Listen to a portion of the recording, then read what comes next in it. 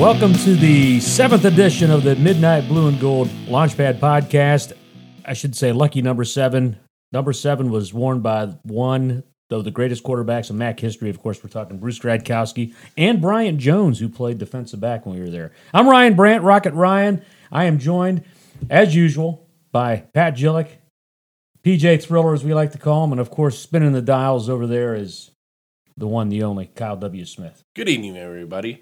And this evening we have a special guest in-house with us, one Doug Speidel, former player, current Toledo resident, and All-around good guy. All-around great guy. Oh, yeah. Absolutely. Doug, of course, played on the football team back from 86 to 89. He was a 4-year letter winner in those years. Defensive tackle, 2-time All-MAC, led the team in sacks in 88.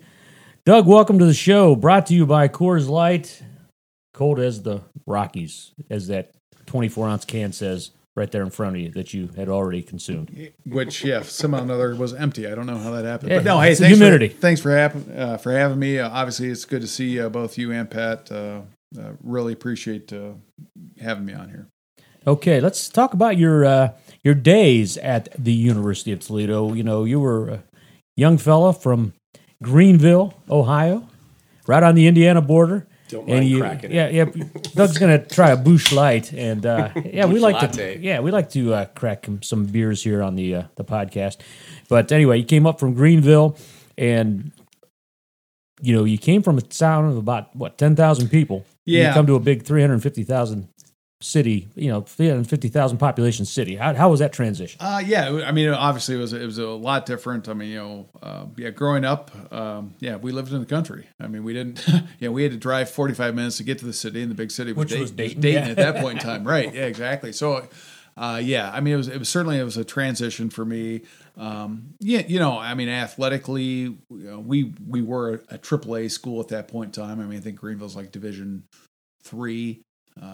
As a benchmark, but I mean, it was different. I mean, it definitely was different for me, and it was an adjustment. So what was it about UT that brought you here? Was it recruiting? Was it the site of the campus? Was it, I think it was a combination of a lot of different things. 1984, Toledo won the MAC. They went to the Cow Bowl. So, obviously we saw them on TV and watched them at the Cow Bowl on ESPN. That was number one. They were winning. I mean, they had a great program. Coach Simmerl was, the head of the team, and certainly I liked him as well. And Toledo at that point in time had 7 Fortune 500 companies, and I was interested in going into business.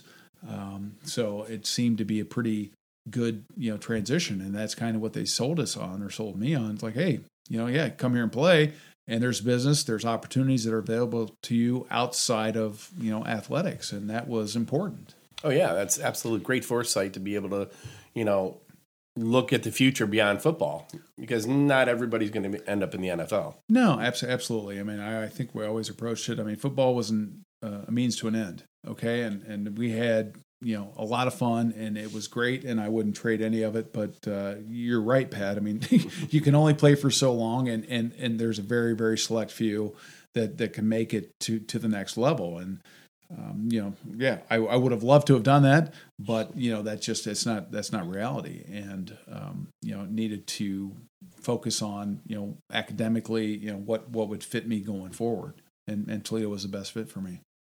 And tell us a little bit about what you've done academically since then.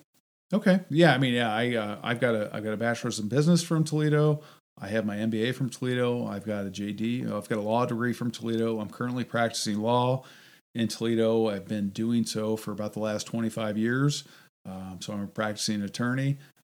You should be pretty good at it after all this practice. I need a lot more, trust me. So it's safe to say that the town grew on you. Yeah. I mean, absolutely. I'm sure, like most of us, I would have never expected or anticipated that I would still be in Toledo. But here I am, 25 years later, and it's great. I have no complaints. I've raised my kids here, my family's here. So it's been wonderful to me. It was a good decision. And I've been extremely fortunate. Okay, so you redshirted in 1985. 1986 was your freshman year, your redshirt freshman year. First game was on the road, and it was a pretty big game. It was a pretty big game, yeah. My first game was at Florida State, and yeah, I mean, I can remember, and it's vivid. I mean, we're sitting underneath the stands, and that's when they had Deion Sanders. I mean, prime time, they were a top 10 team. I think they were a top 5 team. I mean, they were good. Chip Ferguson, I believe, was their quarterback. They had Sammy Smith at tailback. And, Coach Simmerl would not bring us out before the horse and Chief Osceola. The Chief Osceola throws a spear. Throws a spear in the ground. And we literally are underneath the stands, and you can just hear everybody pounding on the stands and hearing the chant. The tomahawk chop. The tomahawk chop. And we ran out after Chief Osceola threw the spear, and it was, probably one of the best feelings I think I've ever had in my life, to run out onto the field at that point in time. So it was better than running out in the stadium at Troy or Piqua or Northmont. Yeah, very similar. But just a slight edge. Just a slight. Same thing, only different. Right. Well, none of them had a horse. That's true. Yeah, I mean, the horse makes the difference every day. And the flaming spear, yeah. Yeah, the flaming spear.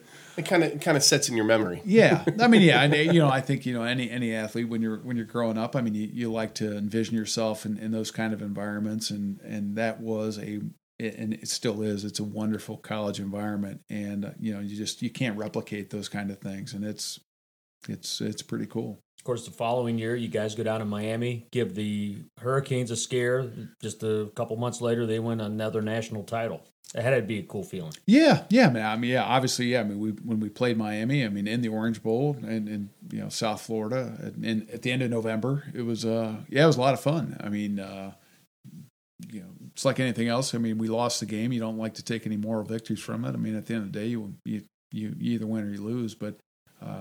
It was a lot of fun. Putting a charge into them, and it had to be a nice feeling. Yeah. I mean, obviously, yeah. I mean, we, as a team, we're pretty amped up about it, and I don't think that Miami was really too concerned about us. I think they played Notre Dame after us, and I'm sure that they spent most of their time preparing maybe for Notre Dame and not typical trap game. Yeah, exactly. I mean, that was our season at that point in time. And of course, your senior year, the year you're captain, you and George Lindbergher were co-captains that year, 1989. Had a couple Big Ten games at Wisconsin, at Indiana. Anthony Thompson, runner-up in the Heisman Trophy that year. I mean, so in your 4 years of eligibility, you played against some pretty good talent. Yeah. Oh, I mean, absolutely. I mean, yeah. I mean, we would go on the road and we would play. At that point in time, the teams weren't coming into the Glass Bowl. I mean, we had to go on the road.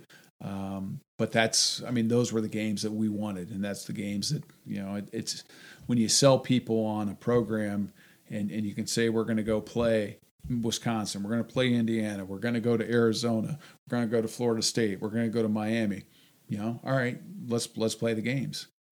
Because, I think we all think that we're capable of beating those teams and we can play at any of those places. And we showed that we could. Mm-hmm. Exactly. And then, of course, right after you leave and we leave campus, all the expansion comes out. They get a football complex, and we have a beautiful press box and suites, and we have the indoor facility, which has made Toledo a destination, and it shows throughout the last several years. The MAC top recruiting class has been Toledo. Just talk a little bit about how that was for you and dressing it at Savage Hall or at the Health Ed building. And yeah, I mean, obviously, when I see, Coach Simmerl sold all the recruits on the fact that, hey, you're going to play in the new Glass Bowl. And I mean, it didn't start with me. It started with guys from 1981, 2, 3. I mean, and unfortunately, we all went through the program and never got in the new Glass Bowl. But the facilities at Toledo was not the draw. I mean, as you said, Pat, I mean, we dressed in Savage Hall, which at the time was Centennial Hall. And we, before the games, would walk through the parking lots to get to the game. And everybody's tailgating. We're walking through there. Stop for a beer and a hot dog. Yeah. People would be Good pregame meal. Yeah, yelling at you, et cetera, et cetera. And then we would halftime we'd be in one of the towers and folding chairs. I mean, the facilities were not anywhere what they are today. I mean, and the people that played at Toledo back then, I mean, we weren't there for the facilities. I mean, it was the people that were there that drew us into the program. And the fact that they won. Right. And that makes sense because, Toledo, you're in an urban environment, you get the fans. And that's, I think, the thing in the MAC that you can't put a big enough emphasis on. I mean, Toledo supports the teams. And when you come to the games, even back then, you see the stands are full and people are excited about it, excited about Toledo football. And that, as an athlete, as a potential athlete, you're like, hey, I want to play in front of that, opposed to playing in front of, 1,000 people in Akron or wherever it is. Right. So bringing us up to current day, after you said sometimes it's time for a change, are we at that point? As a former player, are we at that point in UT with Jason Candle? Well, and I don't know. I mean, I'm not involved in the program. I don't break down the film. I did see a stat where I think over the last 38 games we're 20-18. Obviously fans aren't happy with that. And, conversely, the coaches aren't happy with it and the players aren't. I mean, that's no fun to put in all that time and work.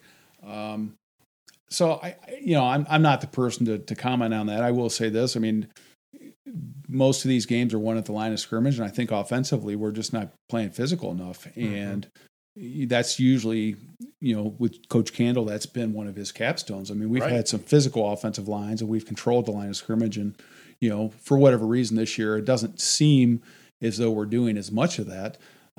I think the talent's there. But again, you don't win the games on paper. You still got to play them, and right now we're just not getting it done. And it's disappointing. As a fan, as I said, I mean it's much more disappointing for a coach and or player because again they're putting in the time. That's their life. Yeah, exactly. It almost kind of reminds me back when you were there with Ron Curtis as the defensive coordinator. Defense was always tough. Yeah, offense always struggled, and that's basically what's going on this year. It is. I mean, it is. And I think historically, if you look at the MAC, the best teams, when I say the best teams, the teams that end up winning the MAC usually have the best offense or the best quarterback. Mm-hmm. And, the talent level from the interior lines should be fairly similar. And that's, at some point you got to make it happen. You got to get it done. And we're not getting it done. Can't sugarcoat it. I mean, the results are what they are. It's not good enough. Right. So yeah, we're one game past the halfway mark. We're at 3-4. Rockets this week have their toughest test in the MAC, at least on paper. And this is a team that beat Pitt, who's only lost one game this year and ranked in the top 25. Western Michigan comes to town 3:30 on Saturday. It's gonna be a tough one. But this is the time. Do you think a win here will be the thing to get them up over that hump and maybe get the ball rolling in the right direction and get us to a bowl game? Yeah, well, yeah. I mean, I think this is, I don't like to say there's ever must-win games, but I mean, you're in that area right now where you kind of need the W. You're in home, and we can't afford to lose another home game. I mean, they lost to Northern. We've lost to Colorado State. I mean, you're supposed to win the games at home, and right now we're not doing that. So it is a critical game, and obviously at 3-5, I mean, they've got their work cut out for them. But it's not that they can't do it; they certainly can. But you got to play it. I mean, they got to come out and show it. All right. So, in your mind, as a former player, does revenge carry over year to year? Or not really? Well, I would say not really. I mean, it might until the first play, but you can't. I mean, yeah, it's very difficult to sustain that. At the point, you can be revenge motivated, but once the game starts, then it's that goes out the door. Yeah, I mean, it's more about making the plays and every snap. Right. I think I know what you're alluding to. Last year with at the end of the game when they did the fake snap and that pissed a lot of people off. I mean, as rightly it should, but we weren't aware enough to make accommodations in that situation. Right. Yeah. And I mean, again, I guess you give Western the credit because they made the play. And yeah, I mean, that's a game that 99 times out of 100 you win. Right. I mean, we had no business losing that game, but I guess you tip your cap to Western, and I mean, they made the plays and we didn't. I mean, Western comes in fresh off a win over Kent State where they put up 65 points on Kent State, and I think the matchup with their offense against our defense is going to be key. Their quarterback had 307 yards. They had 240-yard receivers, one running back on 167 yards, and their secondary running back had 65 yards. So this team can move the ball, obviously. I mean, Kent State has some problems on defense this year, although they're leading the MAC East. So I think it's going to be a critical matchup that the Rockets have got to come out, and I think this is a turning point for their season, obviously. Yeah, no, I agree. I mean, it's a great test for the defense, and I mean, those as a defensive player, those are the things you look forward to, right? I mean, you want to be challenged, and they're going to be challenged.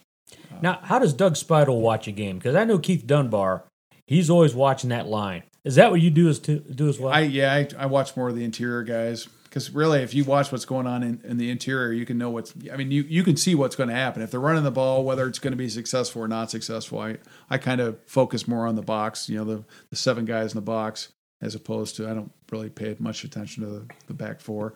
Yeah. I mean, they're overrated. Yeah, exactly. But yeah, I mean, yeah, that's what I like to watch. And to me, that's how I've always watched film, and I broke down film and pick up tendencies. I mean, I can watch stances of the linemen, and you get a pretty good idea whether it's a pass, run, what direction they're looking to go. I mean, from those kind of things. So feeding off of that, are you seeing that UT? I heard this on a previous preview for the game that UT's offensive line is standing up and backing up instead of initiating contact. And the question was, why isn't UT throwing more screens, wide receiver screens, running back screens, so the lineman can move left and right and slide instead of standing up and backing up? Yeah, I mean, we've always run a lot of screens. I mean, for a while there, we were running bubble screens to the left, right. I mean, center screens, and we were running a lot of screens. And yeah, for whatever reason, we haven't done as much of that.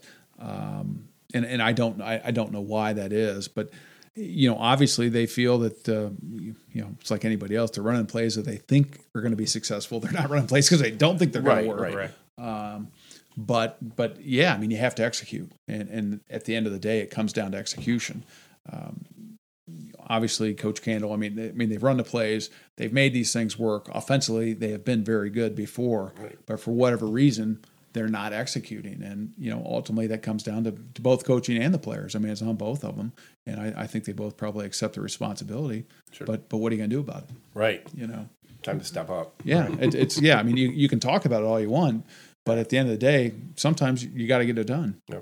Okay, so over all the years, we've seen a lot of guys make it from the Midnight Blue and Gold to playing on Sundays in the NFL. Based on what you've seen so far this year, I mean, I know it's been a disappointing year so far. Who are some of the guys you think that possibly play at the next level? Oh, gosh. And I don't know. I mean, I really don't. Again, because I don't really break down the film. You're too busy watching the line. Yeah. Well, yeah. I mean, Judge Culpepper's been playing well. Oh, yeah. The Honorable Judge Culpepper. Yeah. I mean, yeah. And was it Bryce Anderson, the center? I mean, initially they said Bryce Harris, yeah. Bryce Harris, I'm sorry. But yeah, I mean, so they have players, they have talent, but it's when you start talking about the NFL, I mean, from what I've read, I mean, there's no one that's been forecasted to be a potential draft pick. I mean, they're going to get, some of these guys are going to get some tryouts, but right. Yeah, I think Tyson Anderson will get some looks. I think Sam Womack will get some looks. And one of the surprising young players on the team who is Maxon Hook, who has come out from game one. He blocked a punt and returned a punt for a touchdown. And he has done nothing but progress and kept himself in the lineup even after Tyson Anderson came back. Yeah, he's actually a leading tackler now. Yeah. And just a freshman out of East Palestine, Indiana. And He has great potential. Yeah, he does. And he was at the downtown coaches this week. And good kid. Seems like a nice, humble young man. And I guess he comes from a football family. His dad was a coach and player and everything like that. So he's It shows. yeah, exactly. exactly, Very fiery. So, now let's go back to college real quickly. Not on the field, but off the field. What are some of the best memories you had? I mean, we didn't have a whole lot of bars like they did down at OU or down at Bowling Green, but we had a lot of fun, didn't we? On Bancroft? Yeah, we had a lot of fun. Sure, we had we had the pub. Everybody had their pub mug. Everybody had their pub mug. And then you could go see Love by Millions. And Jenny Pounders on Thursdays. Yeah, exactly. Charlie's Blind Pig. Oh, yeah. The Stein pitcher. There were places. Yeah, I mean, we all frequented the same places because, as you said, we didn't have a whole lot of options. And for the longest time, I didn't even have a car. So, right. I lived right up the street from there, so we could walk there. So it was perfect. Right on Montebello there. Montebello, that's right. It had to be a lot easier going down than was coming up. Yeah. Up that hill was rough. Yeah, the stumble home was a little tough. Because you had to go over water. That bridge, you never know what was going to happen. That's right. Who was going to be down there? Yeah, right. To this day, when I hear song by Tom Petty, hey baby, there ain't no easy way out. I won't back down. I think of the Pig. I remember people screaming in there. That and Salt and Pepper. Salt and Pepper. Well, yeah, the big one was Love by Millions was Rosalita. Rosalita. And Drew Chambers. Yeah, used to sing along. My old roommate, loved Rosalita. Yeah. So I used to see Love by Millions with my buddies, like every time they played in town at the OT or at the pub. Yeah, and the OT. Yep, of course that's gone too. The original. Yeah, the original OT. There is a new OT. Yeah, that's right. Owned by Fremonter. Perry Jacobs' son, Zach. So, and they have the original sign from the original building. I asked if it was the original. They said no. They got a new one, but they made it look like. Oh my God! It looks identical to the old one. Yeah. So, but the one thing I remember about the pub, you had your plastic pub mug. You go down there, and beer was 50 cents. 50 cents. Mm-hmm. And then they changed it to 60. So instead of having 2 beers for $1, then you had to find that extra dime, and it was a real pain in the ass. Yeah, that's right. But what are you going to do? Jenny Pounders were 75 cents. So That's true. That's true. Wasn't that your girlfriend's nickname in high school, Jenny Pounder? Yeah, it was actually. Yeah, she was well received by many. Oh. One thing I remember is up at Angelo's Attic. They had the the paper cups covered with plastic, 85-cent, 24-ounce drafts. Yeah, they're like 24, 32 ounces. They were huge. Yeah. Boy, that was beautiful. Many of the class were blown off up in Angelo's Attic. Exactly. Thursday nights, they'd have bands up there. Oh yeah, and then they had the pizza and beer specials. Oh yeah. I remember. I remember that well.